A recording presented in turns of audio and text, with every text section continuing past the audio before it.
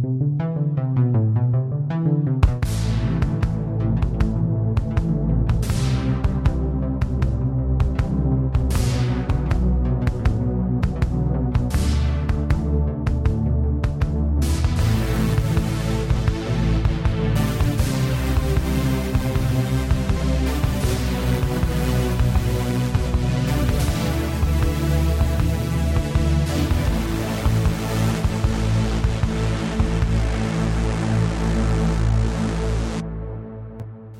welcome to Stranger Things with Jay, Jack, and Mike. My name is Jay. My name is Mike. And I'm Nancy, and when I have sex, people die. And welcome to the show. Whose death are you attributing to Nancy? Having sex? Every time we see her having sex on screen, someone dies. Yeah, the 5 people that were ambushed at the end when Will... You can't blame that on her. Yeah. That I'm not, how do we know it's not Nancy's fault? Well, you think like Nancy has some sort of cursed sexual drive, and that every time she decides to exercise that libido, death comes a-coming? I'm just pointing out the fact. You know what? Listen, I can give you Barb's death, okay, but some random red shirts getting killed in the tunnels. I'm not gonna. I don't think you can attribute that to. How many people have died on this show? I mean, how many episodes have there been? 15, 16, 17, whatever it is. Sure. Yeah, we're talking through the 13th and 14th episodes today. Okay. Nancy, we've seen her have sex twice, or we've Sure. And twice people have died.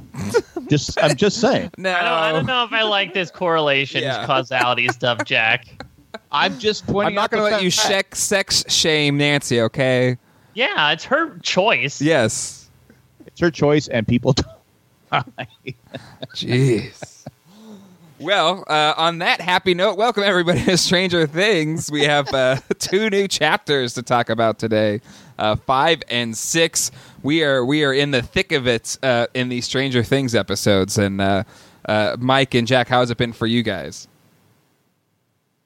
I mean, I'm been in the same boat in that I've kept watching 2 episodes of Stranger Things every week for the past 2 months at this point. I will say, and for the non-binging personality that I am, when we reached the end of episode 6, I was saying, I want to watch the next one. It was tough. I'm willing to break habit just because it ends on such an interesting cliffhanger. And yeah, we sort of get an interesting sort of mini arc contained within this episode, or at least a progression of the plot, where I think in the previews we saw a lot of stuff with people wearing scrubs or people in a hospital. Yeah. That's why we assumed that Bob was going to be a doctor at first. But it seems like we're finally building to that point, and it seems like all of these disparate threads, much like season 1, are finally starting to come together once more. Yeah, for sure. It's same feelings here. It's like, oh, okay, now this is all, this. Assuming maybe this is where ish is going to happen, especially with the way that the cliffhanger ended. It's definitely a tough cliffhanger. I don't know about for you, if Angela, did she watch the whole thing? Because Colleen watched the whole thing. She watched the whole thing. I tried to best to avert my gaze as she was watching the next thing, but yeah, she basically was of that mentality of I can't just watch one. Once you pop, the fun don't stop. It really is like the Pringles of television at this point. So she watched them all pretty much the weekend that they came out, including all the post-show content too. Is she watching it again with you? Or is she totally abstaining? So she's watching it again with you. Which is great because she'll warn me, for example, when I see Steve walking to the basement and I avert my gaze, she'll say, "Oh, no, don't worry. Nothing scary happens here. Nothing pops out. You're good." And that's spoiler alert. Well, that's a good indicator of how good your marriage is, because if I was in the same shoes, I would have misled you to think it's going to be okay and then have the scare come in. Wow.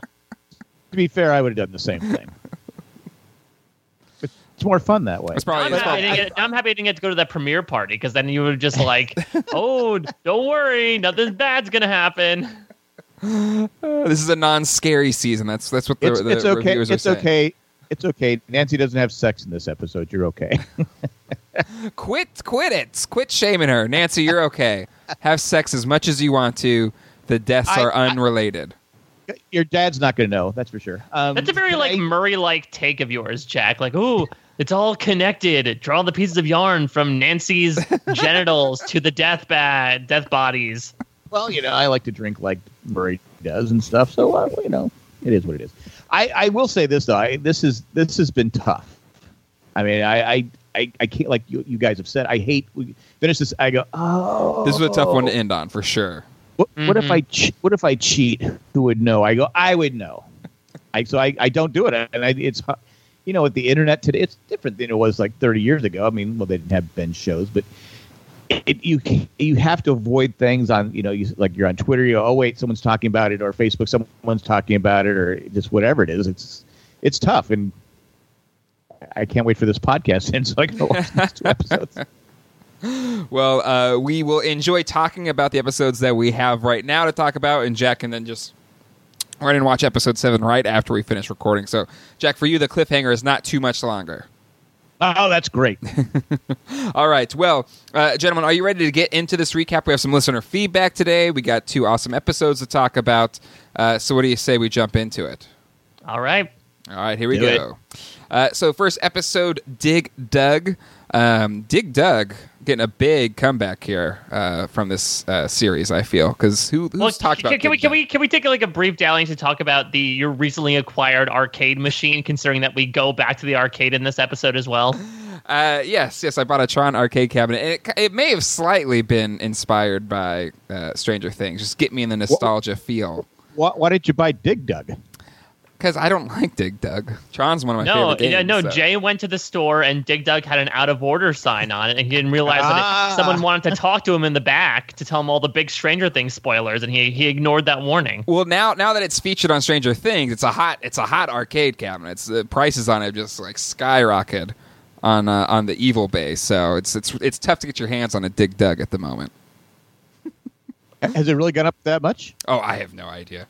I know the Fake little the Demogorgon piece, the Dungeons and Dragons from first season 1, it was like a worthless maybe $1, $2, and now the original ones are hundreds of dollars if you want to get one of those. What? And you can't even find them.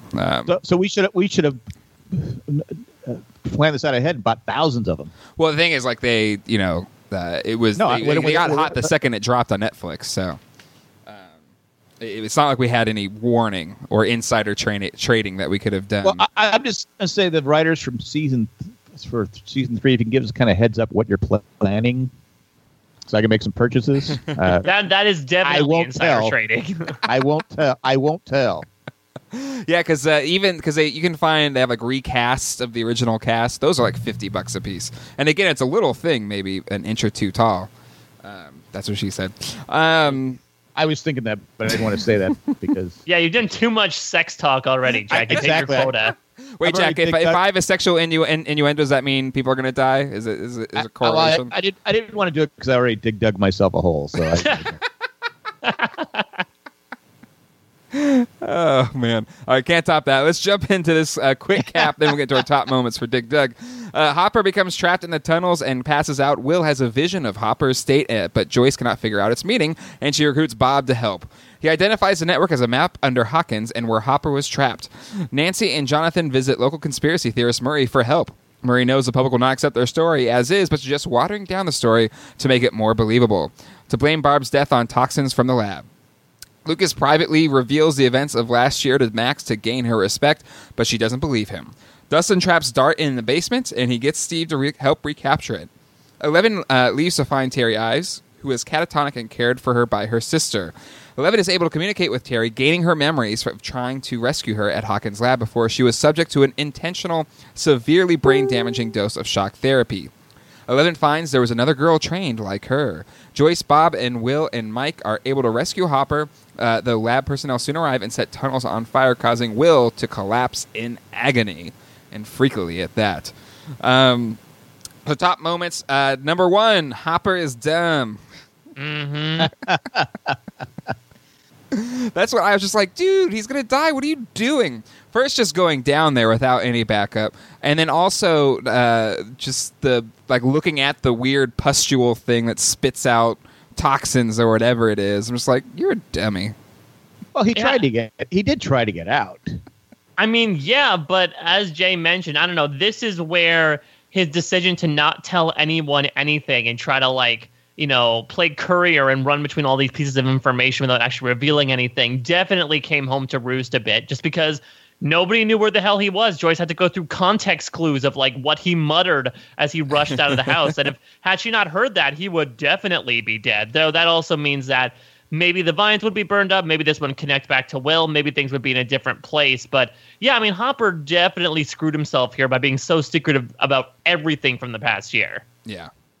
And it was like, he's like, all he said was vines. That's all she had to go. So I think Joyce is the true hero here. And number 2, Bob the Brain to the rescue. How awesome is Bob? Jack, your theory last week that he's a secret spy. Can we put it to rest these 2 episodes? I think Bob has proven his valor here. Yeah, Bob knows exactly come on. Bob knew what was going on. It's Lover's We're Lake. supposed to be... Yeah, okay, all right. You guys want to stick with Bob's the good guy? That's fine with me. I want to stick with Bob the good guy because the show is showing me that Bob's the good guy. I'm not expecting like a sort of Disney-esque twist at the end where it turns out that he was the villain all along.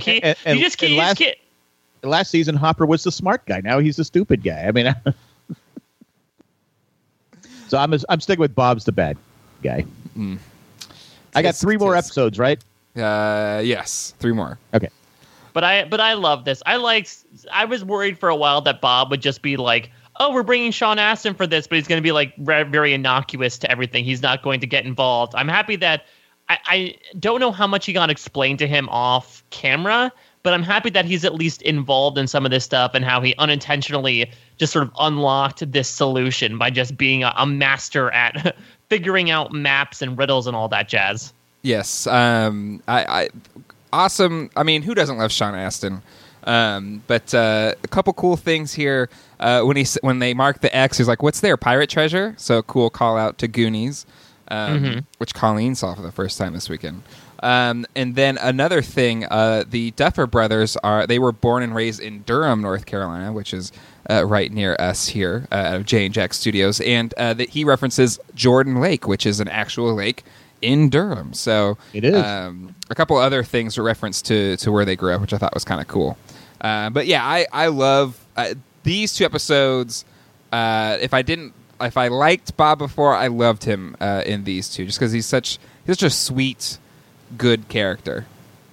The one thing I will say about these characters that are really interesting as well, between Bob and Max, who I think Jack still has as sleeper cell KGB agents at this point, is the fact that like they both take this news very well. And again, I don't know what capacity each of them have received this news, since again these explanations happened off camera, but I feel like any quote unquote normal person would be like, would basically react the way Murray thinks the entire community is going to react to this type of stuff. They say like, you're crazy, this isn't real, I'm just going to ignore you. But both of them seem to be very much like, okay, all right, this is a thing, great, all right, I'll help out however I can, which again is atypical, but for a plot standpoint, I'm happy. I'm glad we again. And it wasn't like they just took it without any questioning, because Bob said like, I don't know if this is a good idea. Will looks sick. He should go to the doctor. But then he trusts Joyce and kind of follows along as best he can. And then for Max, hilariously, we'll get to that after the Murray section. But didn't Joyce say I have to save my real boyfriend? Ooh. Did she?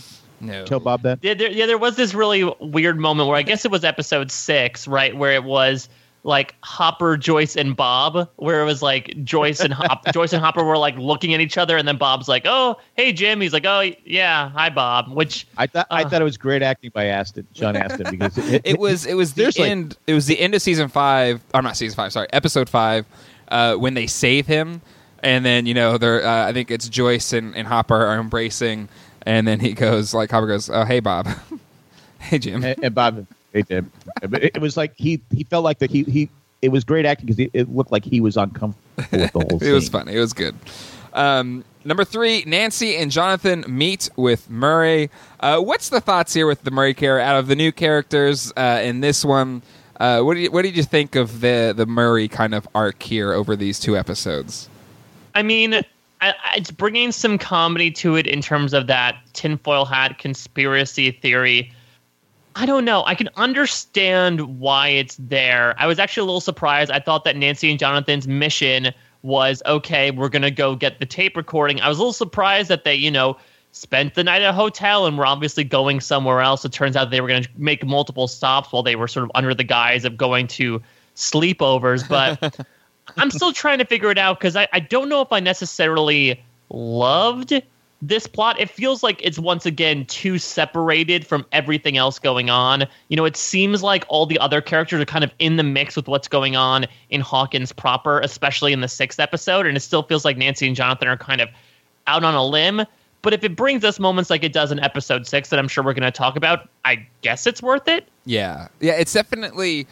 It's interesting because you would think if they have to do this for 5 seasons, they kind of have to branch outside of just the specific places that we had in season 1, because we had that opening scene of this season that was in Pittsburgh with...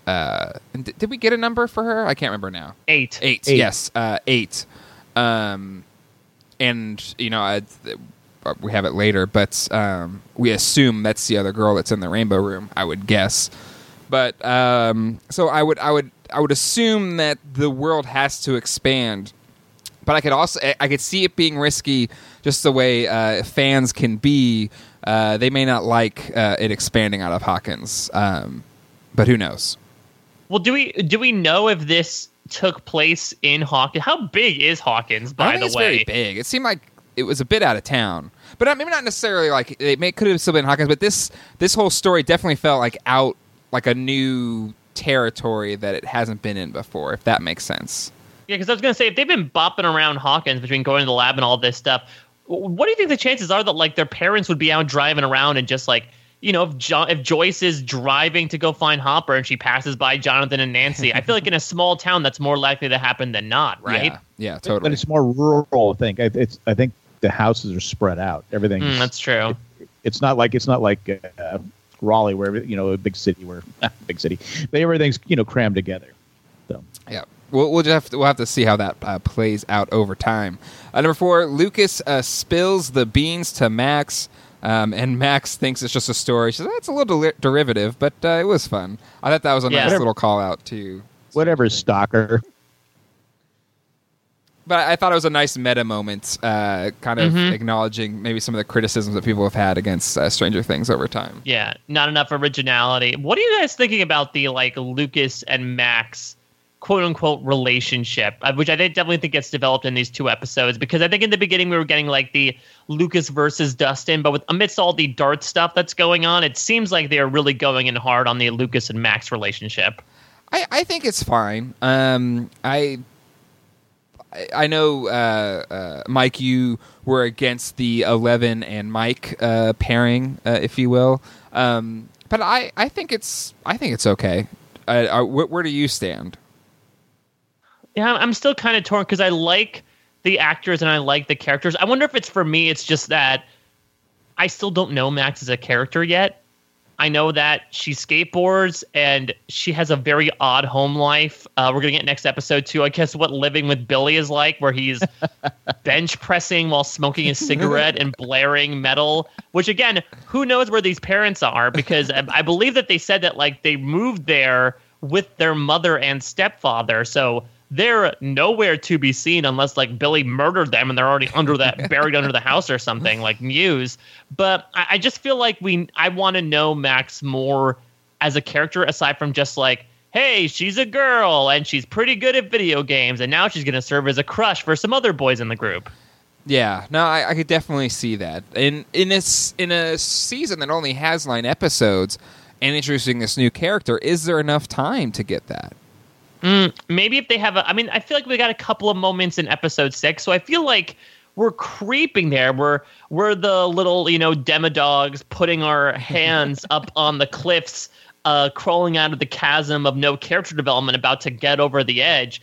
But I don't know, as you said, if there's enough episodes, and especially with so much going on, I don't know how much more Max development we're going to get. I still feel like her and Billy are sort of like, I don't know, 2 of the bigger, not necessarily mysteries, but like holes, I guess, that are existing within the characters in this season so far. And I'm hopeful that we're going to get more from them, but I'm realistic that there's a good chance we won't be, especially if things start building to a fever pitch, as is indicative at the end of the next episode. And it's interesting because Bob is pretty much used in a similar way, but it's just because we already know Sean Astin and maybe connect with him that you, as a viewer, can go in and you don't need as much because you kind of get him right away. I mean, you know what I'm saying? Because I would agree there is this feeling that Max and Billy aren't as fleshed out of characters, or they haven't really done much with them aside from just being set pieces to play off the other characters. But Bob is in a similar way, but we connect more with Bob. Is there any correlation there in terms of the writing and how it's being used? Bob's likable. What? I mean, it might just be a thing, yeah, as Jack said, that like I'm gonna say Bob's more likable, but I feel like even I don't know if it's a Sean Astin thing. I feel like we just get a good sense of who Bob is, and maybe it's because his character is a little more two-dimensional. Maybe it's just because they made better use of the economy of writing when it comes to, because I do agree that it seems like we've sort of seen all three of these characters in spurts, in fits and starts, but it feels like Bob was very specific in his characterization. Whereas now it's just like Billy is generic, sort of like sociopathic asshole, and Max is skateboard girl who is also pretty cool and wants to be part of the gang. You know, I just wonder if it's a matter of, because Bob's character is a little more, for lack of a better term, simple, and I don't mean that in the pejorative sense. I have mused about how much I love the character from day one in his simplicity. I wonder if it's because these characters are more complicated, that they need to, usually you take more time to reveal who they are. Kind of like what happened with Steve, where Steve initially seemed two-dimensional and then he sort of gained some depth. Maybe we're waiting for that moment for the bottom to drop out for Max and Billy, but because of how the season's been going so far, there's a chance we might not get it. Yep, that's fair. I think it's a good assessment.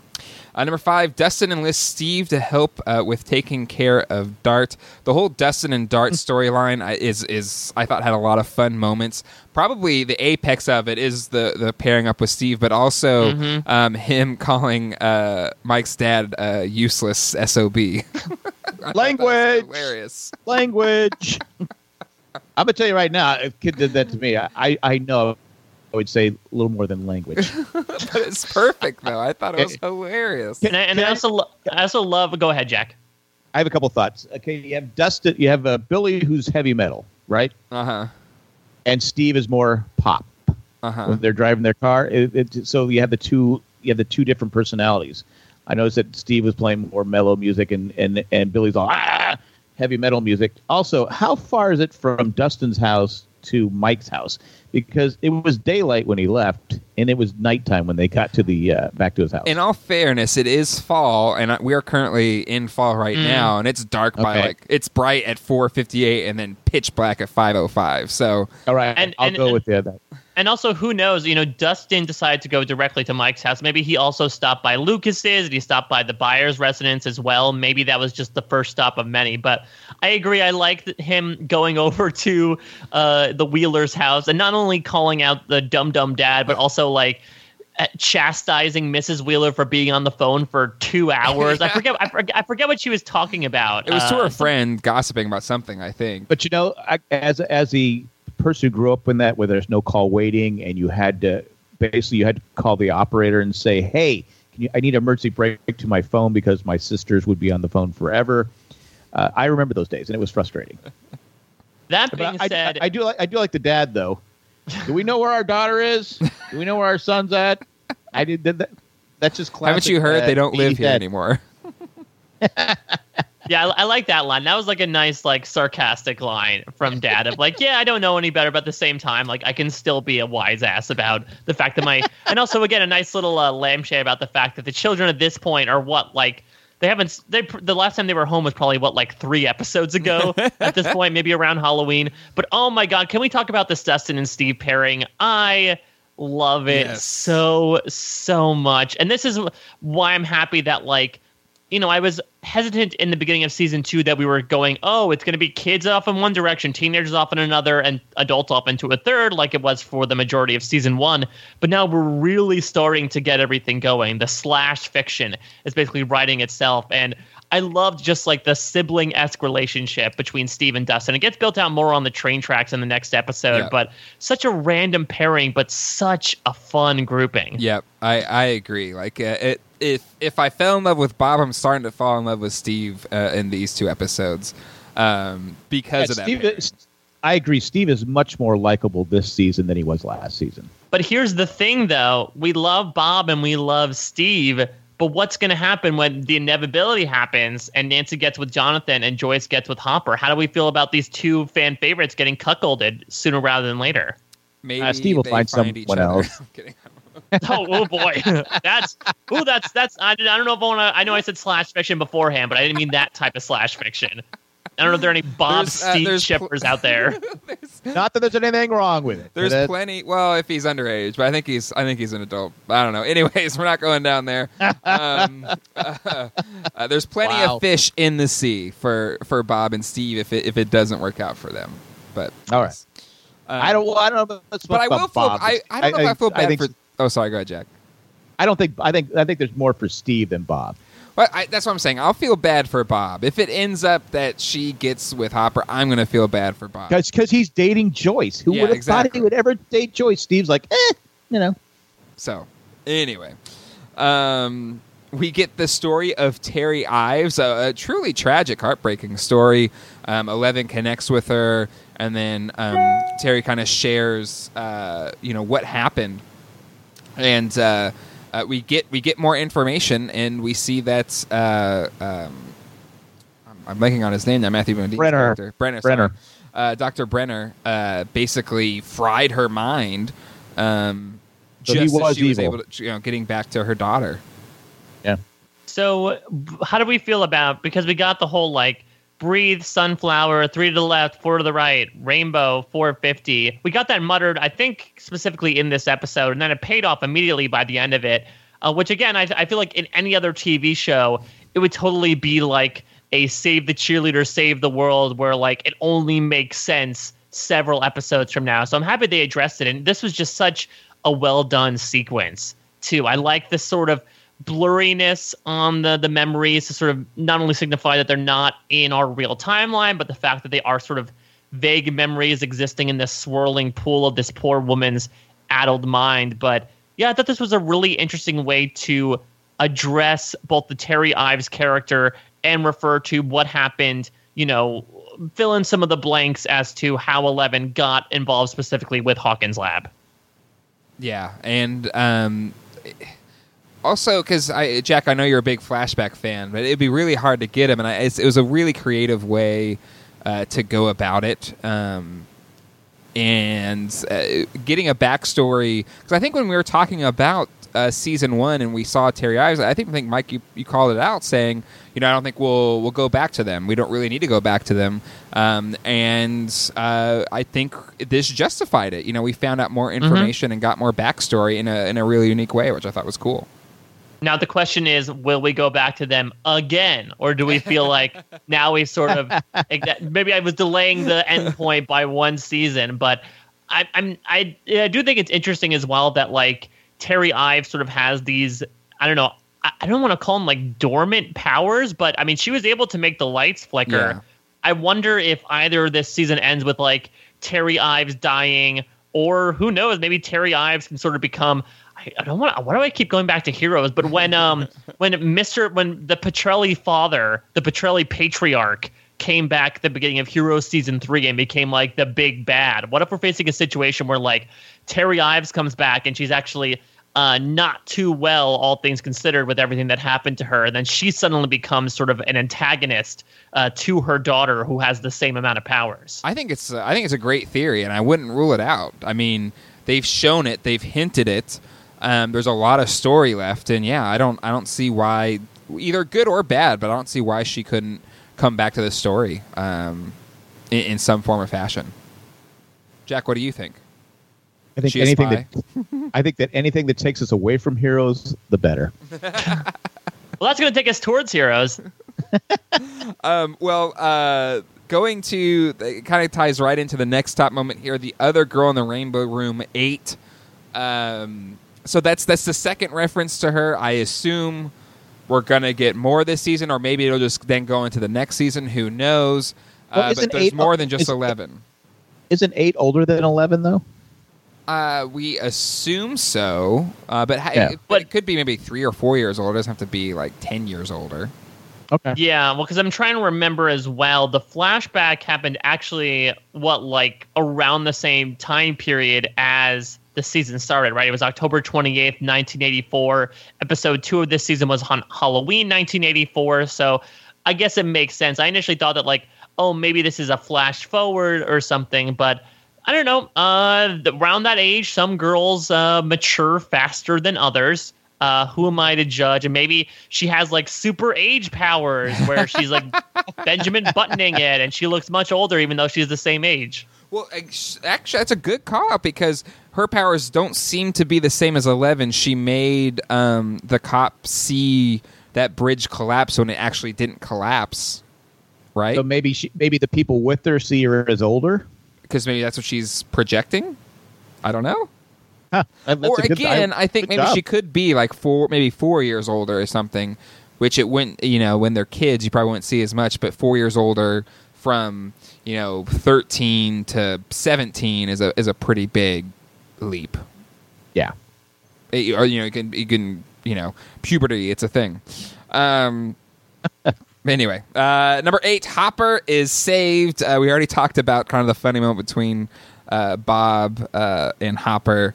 But yeah, is this a triangle or are we firmly in Bob and Joyce forever? No, I don't think it's Bob and Joyce forever. I wish it was, but I don't think it is. By the way, a really fun moment, like very Indiana Jones-esque moment with Jim going back for his hat after he gets taken away before the guys come in to try to burn everything down. Yeah, I saw the same thing. But I was wondering how come Bob was letting Joyce do all the heavy work in the beginning. Bob's just sitting there. What do you mean? Well, Joyce grabs the shovel and she's doing all the digging. Bob's like, "Oh, can we be doing this?" Well, yeah, I think he's just like, "What's going on?" He's also like, "This is somebody else's land." And again, a nice indicator for like what's about to pay off literally in the next episode is they're basically going by the guidance of Will. Will's the one who literally made them turn off the road into this random patch of land and find him successfully. And it has its benefits and its drawbacks. We're about to see the latter at the end of next episode. Yeah, for sure. They start to burn the growth or whatever, and then Will, like it's disturbing. The scream that he has, it's very, what would you say, Exorcist-esque or just very possessed. Like it was creepy. It was disturbing. Well, I think Mike, you said the last podcast what a great job this actor is doing. The character he's playing Will. He is amazing. I mean, it was uncomfortable watching him scream. So yeah, good job. Were you scared, Mike, as a resident scaredy cat? No, I was more. He was warned ahead of time. And I was more like, I was warned ahead of time. There's gonna be a boy screaming at me. No, I guess I was more concerned, as Jack said. I think it made sense. Again, last podcast we really speculated about what this connection was going to be as a result of Will sort of deep throating the Thessal Hydra in a manner of speaking. All right, I didn't even go there. Now I hit my quota now for sexual references. But we were wondering exactly what that was going to entail, and I think we're now starting to see that it's almost like a very Harry Potter Voldemort-like connection, where like first it just started as like they were tangentially connected, but now with him doing this, they see like what the other person's seeing. They're working together. They're weaponizing each other. We'll talk about how that pays off at the very end of the podcast. I know that I spoke about this fact that maybe they even speak about it here. We're like, oh, Will can be a spy, and sometimes they can be a reverse spy. And I think we saw both sides of it over the course of these 2 episodes. So I think it made sense. It was freaky to watch, but I think it just shows how that quickly the possession or whatever you want to call it, the connection between the two has just become so much stronger. Yeah, and scarily so. If there is references to, pop culture class, I think we even talked about it, but if it is going to kind of go the Exorcist way, because it definitely felt that way. He's possessed. It's even maybe it's even more so than the connection between Voldemort and Harry Potter, because it seems he's possessed. He's not even really in control a lot of times. It seems like now he's just like a passenger, and the shadow monster is the driver. It's interesting. I would almost compare it to the little girl in Poltergeist, like the "they're here" girl. Yeah. Where it's like, I can understand what you're saying in terms of like bodily control, but I think it's also a matter of like he knows what's going on behind the scenes, and he's the only one that can see it. Yep, that's fair. That's a good call out. All right, well, let's jump into Chapter 6 and following up this disturbing ending to Chapter 5, The Spy. I think we know what we're talking about there. Will is rushed to the lab and demonstrates memory loss. Dr. Owen speculates that the shadow monster is like a virus in Will, which has spread to his brain, damaging the tunnels may be lethal to Will.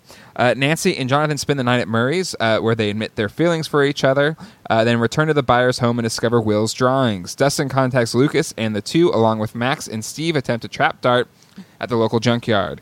There, Max opens up to Lucas, explaining that Billy's attitude is a result of his father remarrying Max's mother, a situation Billy was unhappy with. The four find that Dart is but one of a pack of adolescent monsters, and they are trapped in a bus until the pack suddenly runs away. At the lab, Will discovers a location on his map that the monsters want to avoid, located near the lab.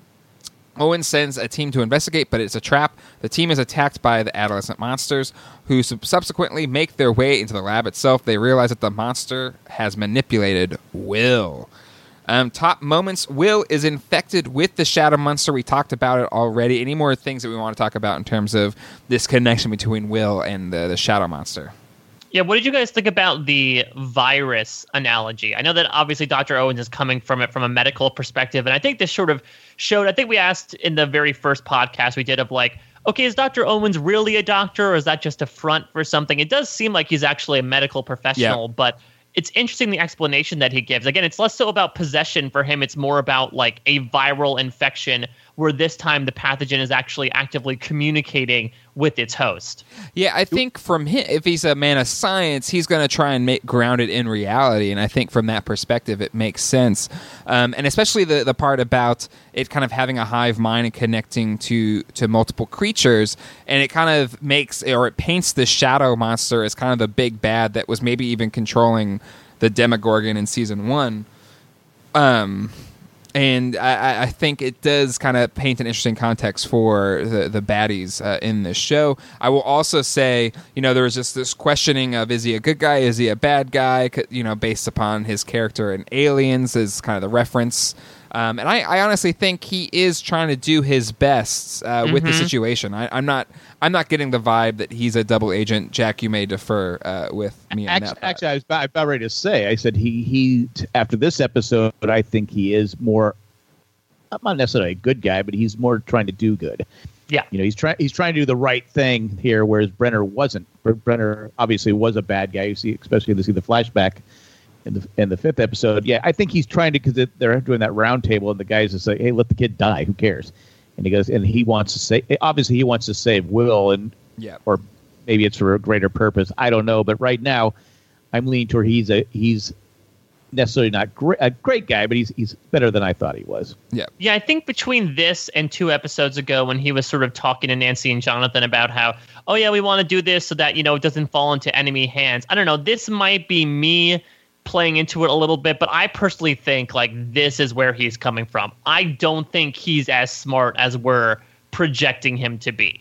I really don't think we're dealing with another Brenner who is playing 3D chess. I think we're dealing with a man who is very good at checkers and only checkers. He's not dealing with many higher levels. So I think it was honestly just like we had no idea what we were getting ourselves into. We had no nefarious purposes. And like you said, he seems to genuinely care about Will in particular. So I'm happy about that, especially compared to someone like Brenner, who, while he served his necessary part in terms of the plot, was definitely more of a caricature compared to what we see here. Agreed. Number 2, Nancy and Jonathan get it on. Did you enjoy the pullout? What? One of the I think funniest moments in the show, and our show has had a lot of sexual innuendos, but I think this one takes the cake as far as the season goes. But all of this sexual tension between the two, and it's finally released, and according to Jack, it kills people. But what do we think about? It's fact. It's for the shippers of the show, or people that care about the ships, if you will. For Joyce and Jonathan, How do we feel about this? It can always be. It's a dangerous territory to go in for characters that kind of have this sexual tension. Sam and Diane, Ross and Rachel. It can be dangerous once you cross that line. What are your thoughts here with Nancy and Jonathan expressing their love for each other? I can't wait until Jonathan's season 4 of we were on a break. That's why I got with Bob. Yeah, the Radio Shack guy. Exactly. I mean, you had a great deal on a JVC. I was satisfied personally because we got it really painted on thick in the previous episode, especially when they're showing each other their cool scars and they're sort of reminiscing and they're thinking on fonder times where they might have been. And even Nancy sort of points out, almost implies the fact that, hey, we could have gone together had it not been for you trying to recover from this traumatic incident in your life, which, Nance, you got to give him a little bit more time than that. I know the holidays are coming around, and that's where libidos fly, but still. You gotta cuff. It's cuffing season. You gotta shack up for the winter.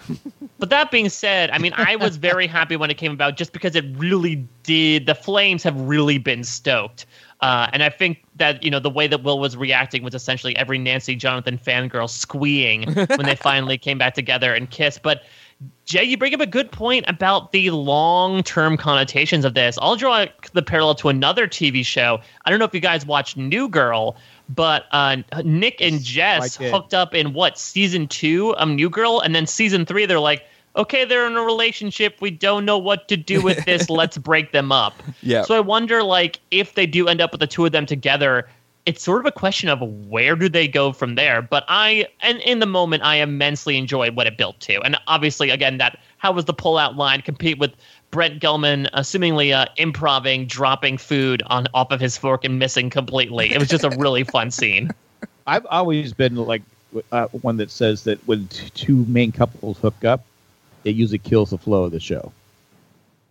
I've always had. I know you have, but do you think they'll do it in this show where the plot's so quick, there's not a lot of time for that, or do you think it's? I think because I don't think it will because they only have 8 or 9 episodes a season. Will there be some friction between Steve and Jonathan? There already is. So I will see. Plus, I think the fans. I think after season 1, I think we all wanted Jonathan and Nancy to hook up more than Steve and Nancy. Yep. Right. Yep. But but now I like Steve a lot. Yep. But there's a really fun moment as well. Speaking of Steve, I don't know if you guys noticed this, where they framed Murray's staircase in a way that when Jonathan and Nancy finally sort of start embracing, there's a poster behind Jonathan that reads, "He's watching you." And obviously that's one of Murray's big conspiracy theory posters. But as Jack is alluding to, it might make reference to the fact that there is a third part of this equation. He's off right now walking, the railroad, trading hair tips. But he's going to be involved much sooner rather than later in all of this. And you've got to do some explaining. Yeah. Yeah. Speaking of which, number 3 top moment, Steve hair's secrets are revealed. Farrah Fawcett with was it Fabergé? Jack, you had hair during this time. Do you know of these hair products? I did, but I don't think I used Farrah Fawcett hair products. Okay. I don't believe so. I could be wrong, but I don't think I did. But I will say this: Steve was because Dustin was and Steve they were talking about how to get a girl, right? Yeah. And just let Dustin know that Steve's good at getting the girl. But is he good at keeping the girl? Well, he said Nancy's different. She's special. These cheap tricks don't work on a special person like Nancy. So he did cheap tricks. That. Jonathan's favorite band. Speaking of which, exactly. I want you to want me. Not anymore. But no, I think Steve's still in love with Nancy, and that'll be an issue down the line. Yeah. Hopefully, Steve doesn't have it. Hopefully, he doesn't have that bat with the nails when he meets Jonathan next time. Well, that's the interesting thing is you get this love triangle where one of the parties is very vapid or two-dimensional or full of themselves, but Steve, and maybe just because of the actor, is just so genuine. Even in this scene where he's admittedly giving some very douchey tips about you got to make it look like you don't care, and then they'll come to you. There's almost an earnestness in that Steve doesn't know any better, and that's how he's sort of found success, ironically enough. But it seems like Dustin's going to try to take Steve's advice, but he's going to miss out on the opportunity to possibly get with Max, considering that like Lucas pretty much swept, her off of her feet, so to speak, while Dustin was trying to patiently wait it out and play it cool. By being honest, Lucas was honest with Max. So that's true. That's true. Different strategy. Yes. Number 4, Lucas gets in touch with Dustin, Lucas's sister, stealing his He-Man. Lets him know that his friend has been trying to reach him. Another kind of little side character. I find Lucas's sister funny. Having a younger sister myself, 2 younger sisters that always, being a pain in my butt. Jack, you've had younger sisters as well that were a pain in yours. I found it funny. My younger sisters were great. I don't know if they listen to this podcast. I don't. But I find it fun. Colleen finds her annoying, but I thought it was fun. She's supposed I like to be it. Annoying. And I like more moments of Lucas's family as well. Whether I think it was episode 5 that they were at the breakfast table. Yeah. We get this moment where Erica purposely like hangs up on Dustin, and this is how Lucas finds out about it. I like, again, getting more glimpses of the other 2 boys' home life just to sort of flesh out the world a little bit. And yeah, I mean, I don't know if we need a full Erica episode, but give me some more Erica. I'd be intrigued to see her work with Lucas a little more, especially if Max gets in the picture. Yeah, agreed. And for the people playing at home, Lucas's dad was reading a newspaper. It was something that used to come in, be on your porch in the morning. And now you just read your iPads and your iPhones, who's a what's it's. But I can remember when you kids were young, and I'd have the paper out reading. Yeah, exactly. You would ignore me, like, Dad, let's play. No, sorry, son, I got to read the sports section. Yeah, Jake. Yeah, you wanted to go up and have a catch, right? Exactly. Dad, you want to have a catch? Oh no, I'm sorry. I'm really. No, I gotta get my Farrah Fawcett product in before I step out into the cold. Did we adopt another kid? Who's this kid that wants to have a catch? I know it's not Jay. You had a more of a Mike's dad approach to parenting. No, I'm kidding. Number 5, Max and Lucas share a moment on top of the bus. So it seems definitely like Max and Lucas are forming a bond and a relationship here. We do get a little more of Max's backstory, but for you, Mike, it's still not enough. We still kind of need more here for Max. This is more. This also feels like, I don't know. This also feels a little stereotypical for me, at least, of like, it's almost like Footloose. Like, here's the kid rolled into town. Granted, their family's not broken up at this point. I'm also still confused. I think one of the things that really drew Jack to like focus in on Max and her possible connections is that Billy told her like, "Oh, it's your fault we're here." Was it because they got married and decided to move to Indiana? But if so, how is that Max's fault at all? Max is not like setting them up personally. I mean, far be it from me to actually like try to put real thoughts in Billy's head, but it's a weird comment to keep going back to. Well, maybe he's just a jerk, right? Or is that not enough? There maybe has to be a real reason. We've talked about too. The last episode you mentioned is Billy a racist. And we had another scene where Lucas comes to her door, knocks on the door, and he says, "Don't let him see you. Get out of here." And then he goes around the back. So, is that a storyline, or is it just something that's just he doesn't want her mixing in with any of the locals or anything like that? I don't know. It definitely. I mean, if he's being painted as a pure bad guy, sociopath, whatever. I don't know. I think it's tough not to draw those comparisons or illusions. Yeah, right. But I did like this scene overall because I mean the Max actress did get like somewhat emotional as well, and like opening up a part of herself and giving this apology. I really liked especially the part of like, I know that Billy can be a jerk, and sometimes I know that I can be one too, but I don't want to be like him. I do feel like there's some depth in there. I just hope that we're able to explore it a little bit more. We got just like a little sneak peek. I want to see the full feature, but I'm worrying that with only 3 episodes left and things ending on such a wackadoo moment at the end of episode 6, I don't know if we're ever going to have another moment for like Max to stop down and be like, so this is how I feel about my parents' relationship. Or get a Max flashback in some way. All right, number 6, Adventures in Babysitting at the Junkyard. again, I gotta love Steve. Like, you know, standing up here, just going out there to be the human bait, and the turn or the reveal that there's more than one Dart was pretty scary, and a pretty intense scene that where you're kind of gripping the armrest, so to speak. But a great action kind of set piece in a familiar location. Yeah. Couple things on this. First, I love Steve during all of this. You sort of said adventures in babysitting. Steve definitely taking on the babysitting role. But I also loved when Lucas and Dustin sort of have this conversation about how, like, you told Max about everything. Yeah, where you lied to us about Dart. And then you have Steve interrupting by being like, hey, dickheads, how come the only one helping me out here is this random girl? It's just such a funny line. That was a really funny moment. But the interesting thing as well is that, like, at least from my opinion, I was sort of, I don't want to say I was happy to see that there were multiple darts. I believe that the internet term that they use for it is demodog, like Demogorgon, but dog, considering that these are like on-four quadrupeds and they're basically running around like, Rottweilers. But it also sort of redeems Dustin, but at least doesn't make me feel like he screwed everything up because he kept Dart. You know, it seems like maybe it's because of all these holes that have been existing in Hawkins and the year in between, but it seems like there are a bunch more about, unless Dart was like undergoing some form of mitosis and was like rapidly replicating himself or splitting off from himself. It seems Gremlin like style. All of these things are just coming out. Yeah, exactly. Yeah, no, I agree. I think they are, you know, because we saw slugs coming out of Barb's mouth. All the people that the original Demogorgon got last year. If we assume that the larval Demogorgons that came out of the dead people's mouths, as well as Will's, eventually evolved or grew into these Demodogs. And I would assume they would continue to kind of develop into full-fledged Demogorgons. I don't think these are like different species, but I could be wrong.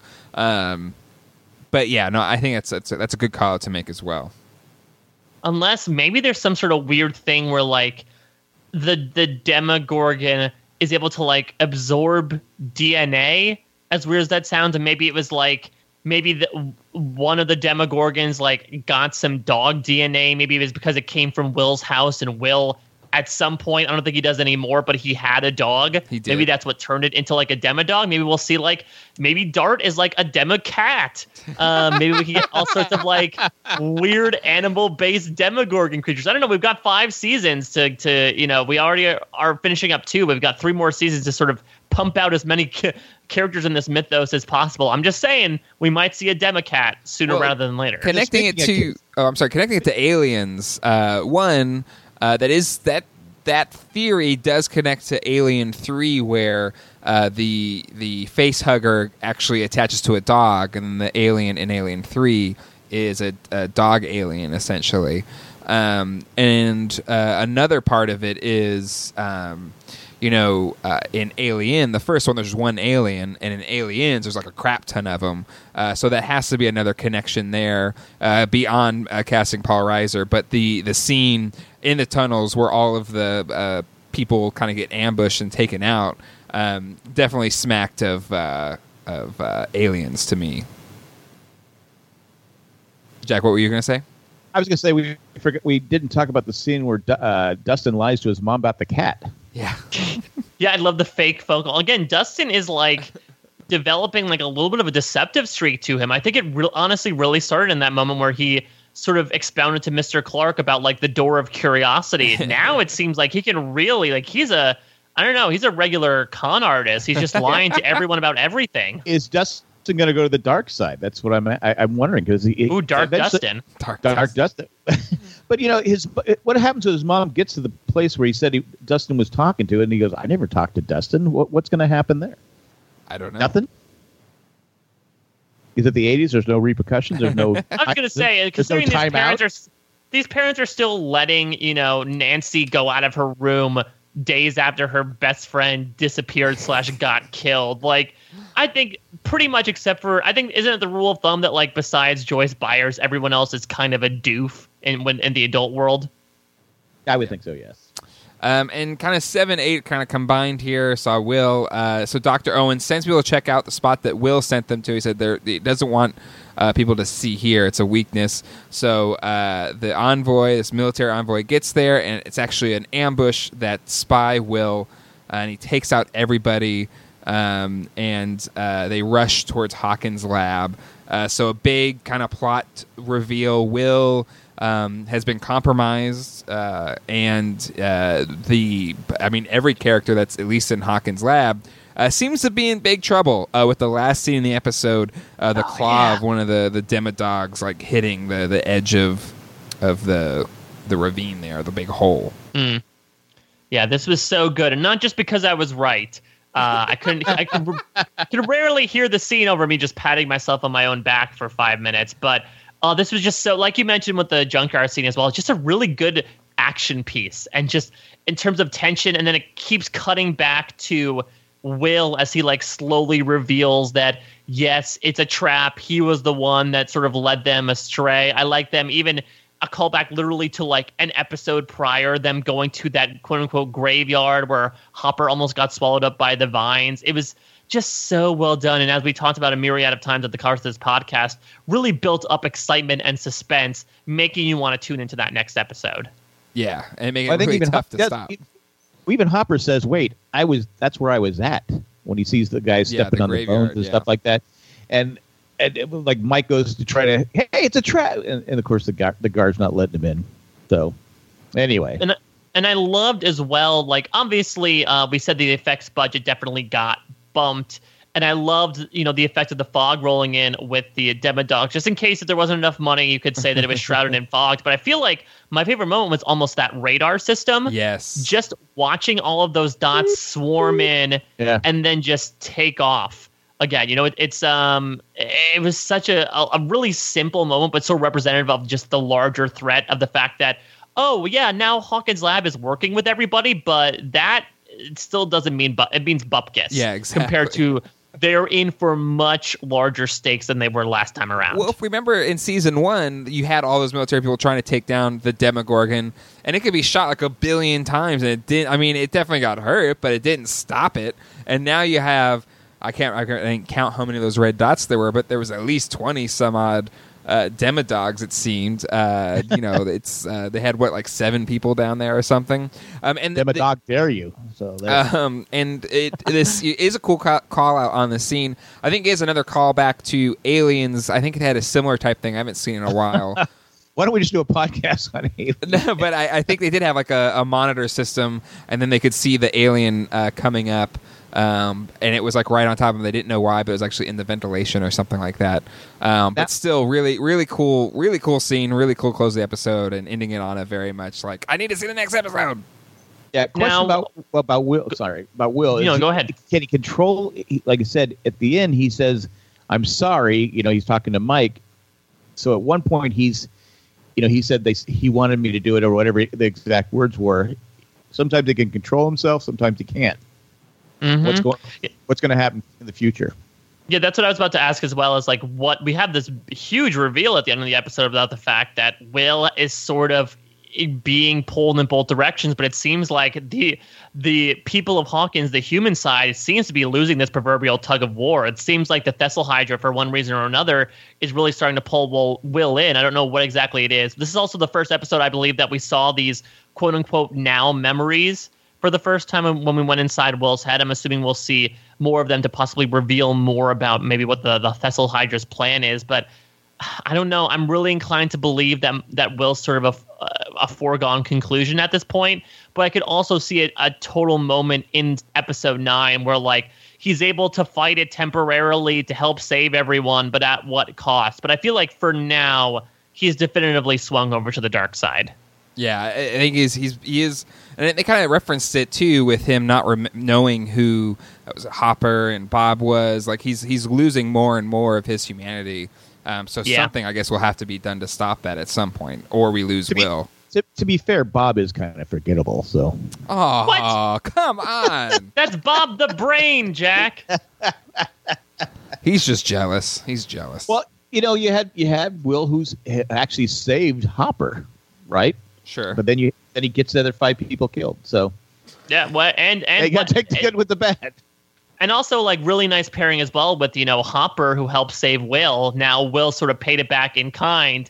The question is if Will is now sort of serving as the human vessel for the Thessal Hydra. I'm assuming now we're going to have, like, Will almost being its mouthpiece and speaking on behalf of it. I wonder if he'll take kindness upon Hopper, or if it really does become the fact that, what have you done for me lately? Well, now going forward, are they going to be stupid enough to trust Will anymore? No, I would hope not.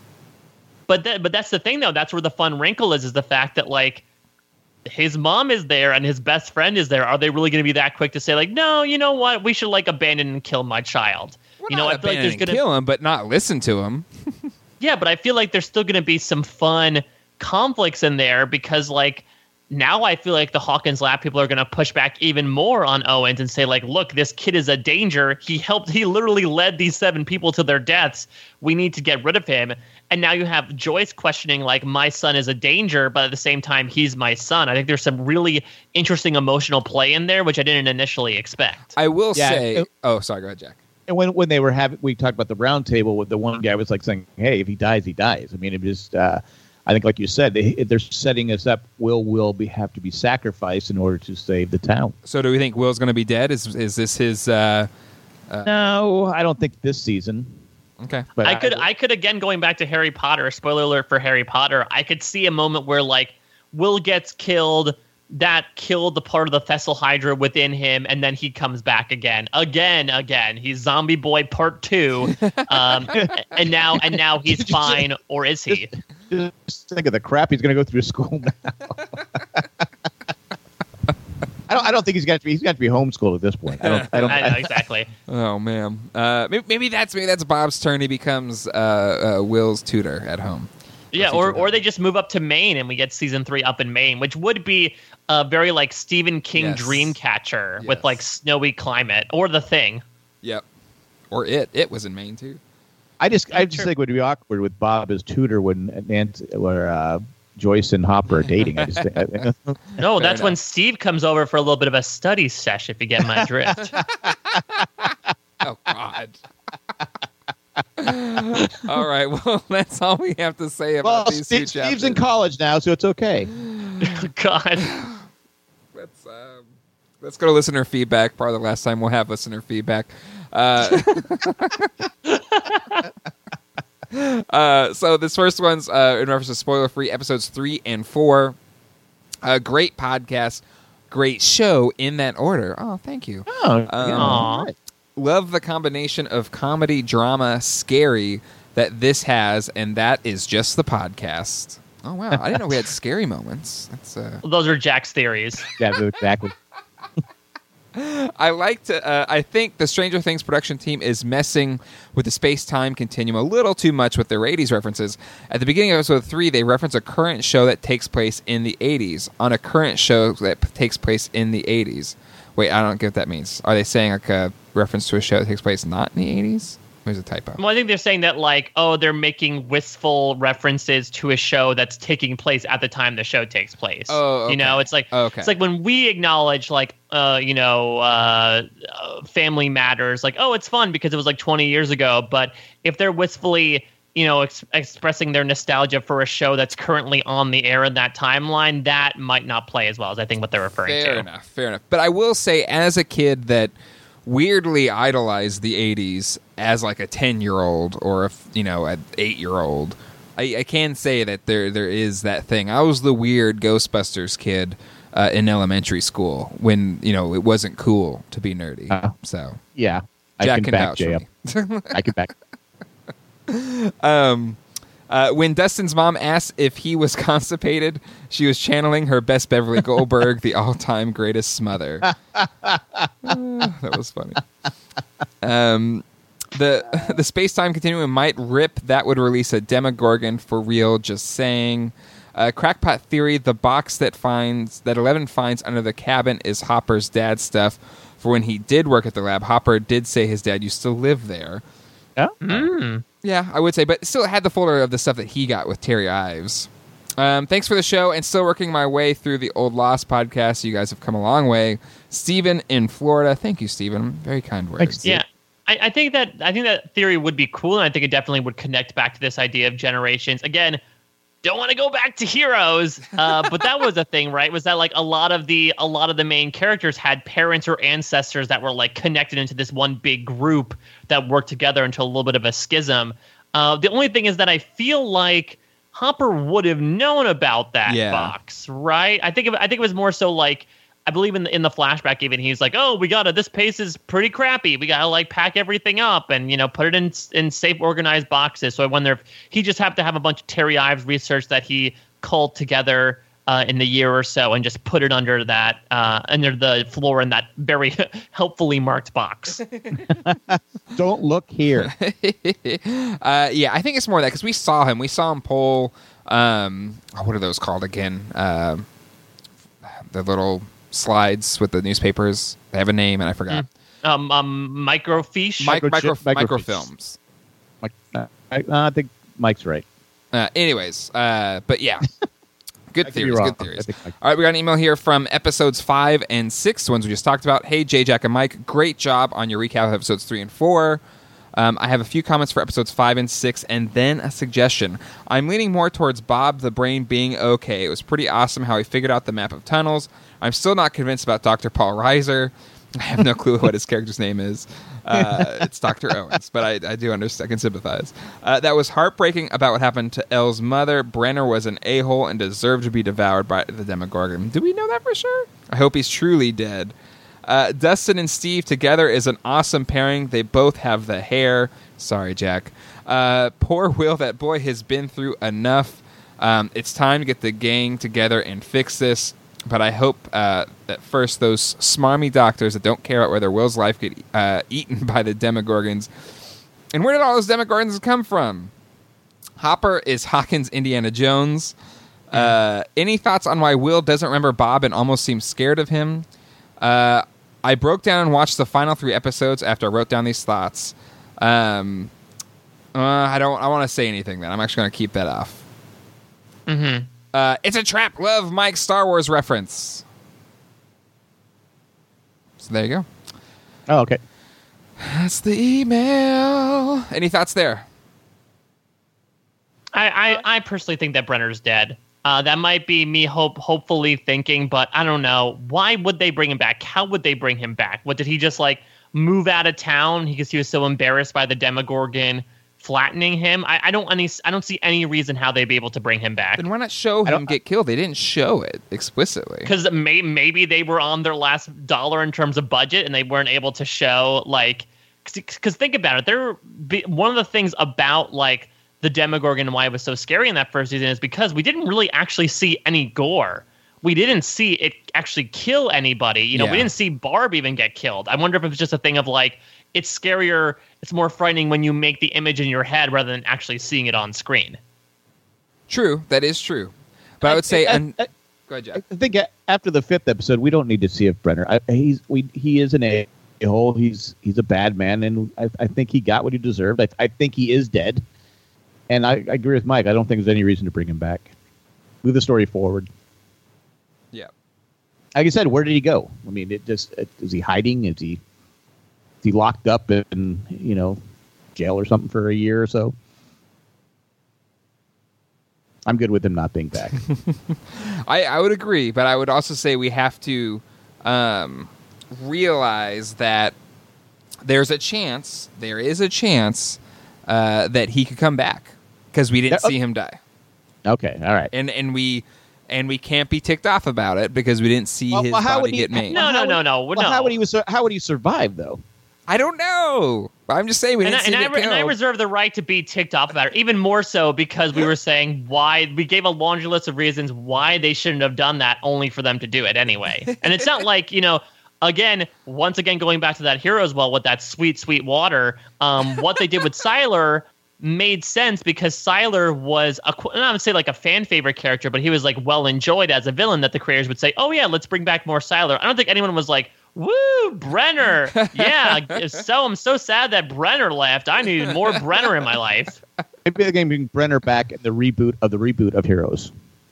Maybe we can do that. Was it? Well, I guess we'll just have to wait to see. Duffer Brothers. Actually, if they do bring Brenner back, and he can he do that thing he did and erase my memory of Heroes ever being around? But yeah, you have our thoughts and opinions on bringing Dr. Brenner back here right now. You can do it right now before if he shows up in these last 3 episodes. Sorry, but you at least forewarned for next season and seasons future. To not bring him back, or you'll feel the wrath of the J. Jack and Mike crew. You're 4 warned, you're 8 warned, you're 11 warned. We're just covering all of our numbers here. Oh man! All right, well that's it for the listener feedback. We did get one, I think, for episode 9, so we'll save that for when we actually talk about those episodes.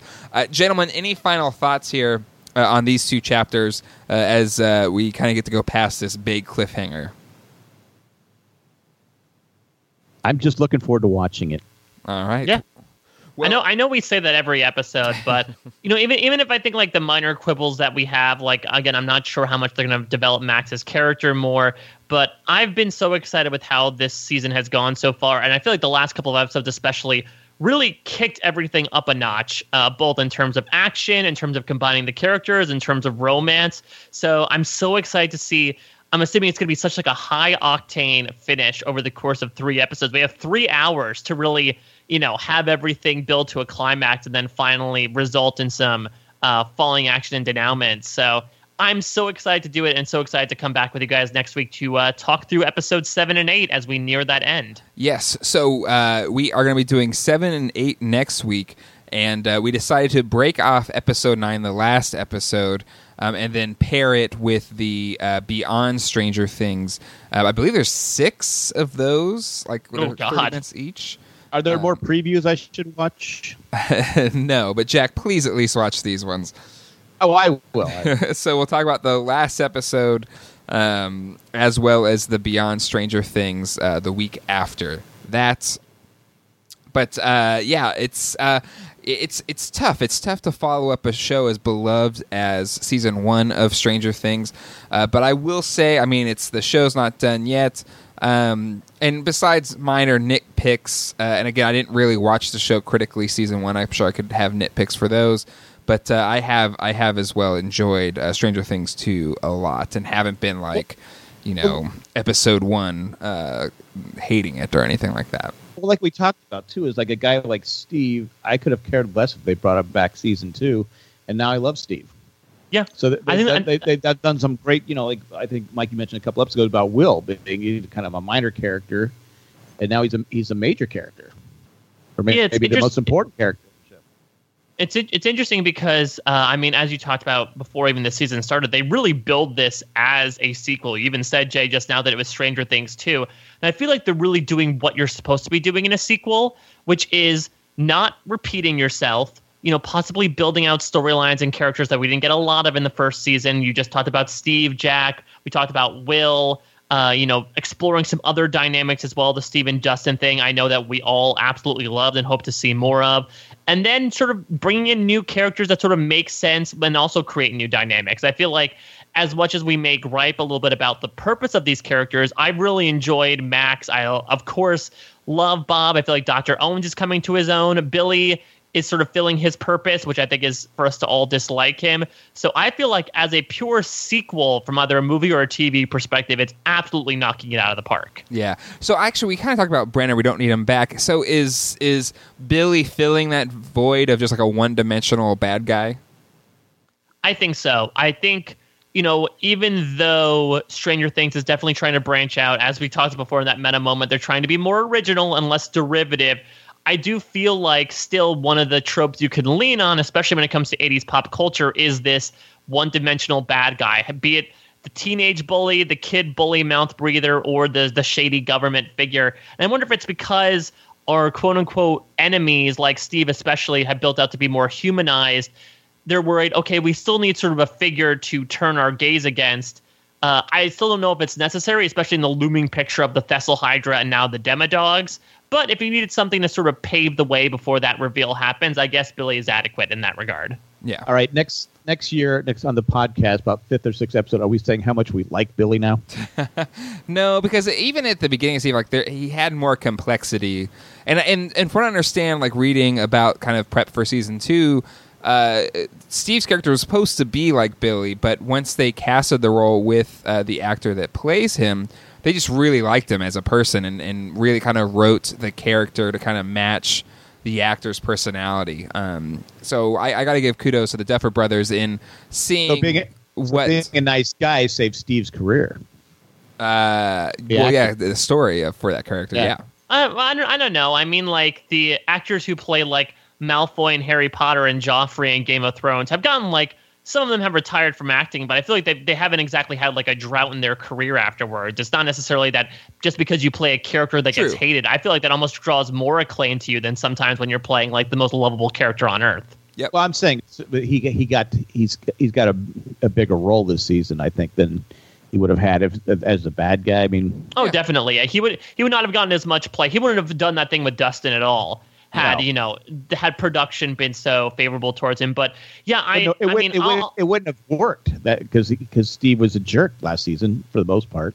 I mean, I'll make a bold prediction here. I think the season 2 finale might be the last time we see Billy. I don't see any scenario where, and maybe that means that unfortunately Max goes away too. I'm not entirely sure, but I don't really see how they're going to pull such a heel turn.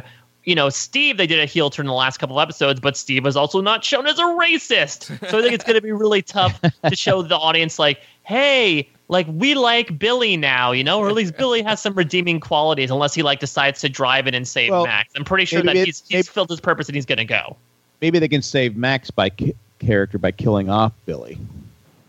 Maybe Bill. That's pretty dark though too. I mean, considering how like rocked Nancy was by the Barb stuff, even in the beginning of this season, like I can imagine how screwed up Max would be if her stepbrother died in some way, shape, or form. But if he was like trying to kill her or something, I don't think she cares that much. According to Jack, Nancy they obviously don't get along. No, hold on. Just according to Jack, Nancy needs to have sex with somebody again, and then Billy will be killed. Easy peasy. Billy would be like this. Oh, wait, Nancy's having sex. Even though, really, Jack, I'm sorry, you can blame these deaths on Will. Will's the one that, or at least allowed the Shadow Monster to trap them. There, we go with that. Mm-hmm. It's blame the kid. Anyway, that will do it for this week's episode. Give us a call at 385-309-0311. Calling time. Once again, it's 385-309-0311. Calling time for questions, comments, and or theories. Send an email to strangerthingsjjm at gmail.com. It's going to strangerthingsjjm at gmail.com. If you want to, we're doing 7 and 8 next week, so if you want to write an email about episodes 7 and 8, please title that in the email. If you want to, if you're already ahead and you're binging it, that's fine. Just make sure you're classifying it in the title of the email. Some of you have already done it, so we'll have feedback for when we get to those episodes. But yeah, please feel free to give that feedback in. I think thank the people that make this show possible, our patrons over at patreon.com/JayandJack. We have over 150 patrons. All they contribute with $1 or more a month, and it helps make all of our shows possible, especially this one. I want to thank Tack from Tokyo, Eckhart Richter, Molly the Millennial, and Ed the Letter Carrier for your contributions, and thank you to all of our patrons. You can find a list of every single one of them on jayandjack.com. Click the Become a Patron link today. If you buy anything on Amazon, maybe it's the Farrah Fawcett's hairline, Jack. Maybe that can help you. I don't know. She did have great hair. jayandjack.com/Amazon for all of your hair care needs. Check out our other shows. You can find them all at jayandjack.com/iTunes. Talking about Dancing with the Stars this season with Jack, Cindy, and Heather. There is also Survivor with Jay, Jack, and Colleen. We're post-merge, which is a lot of fun. Always fun post-merge. And we have our perennial shows, the Ramblecast with Jay, Jack, Boston, Nick, and sometimes Matt.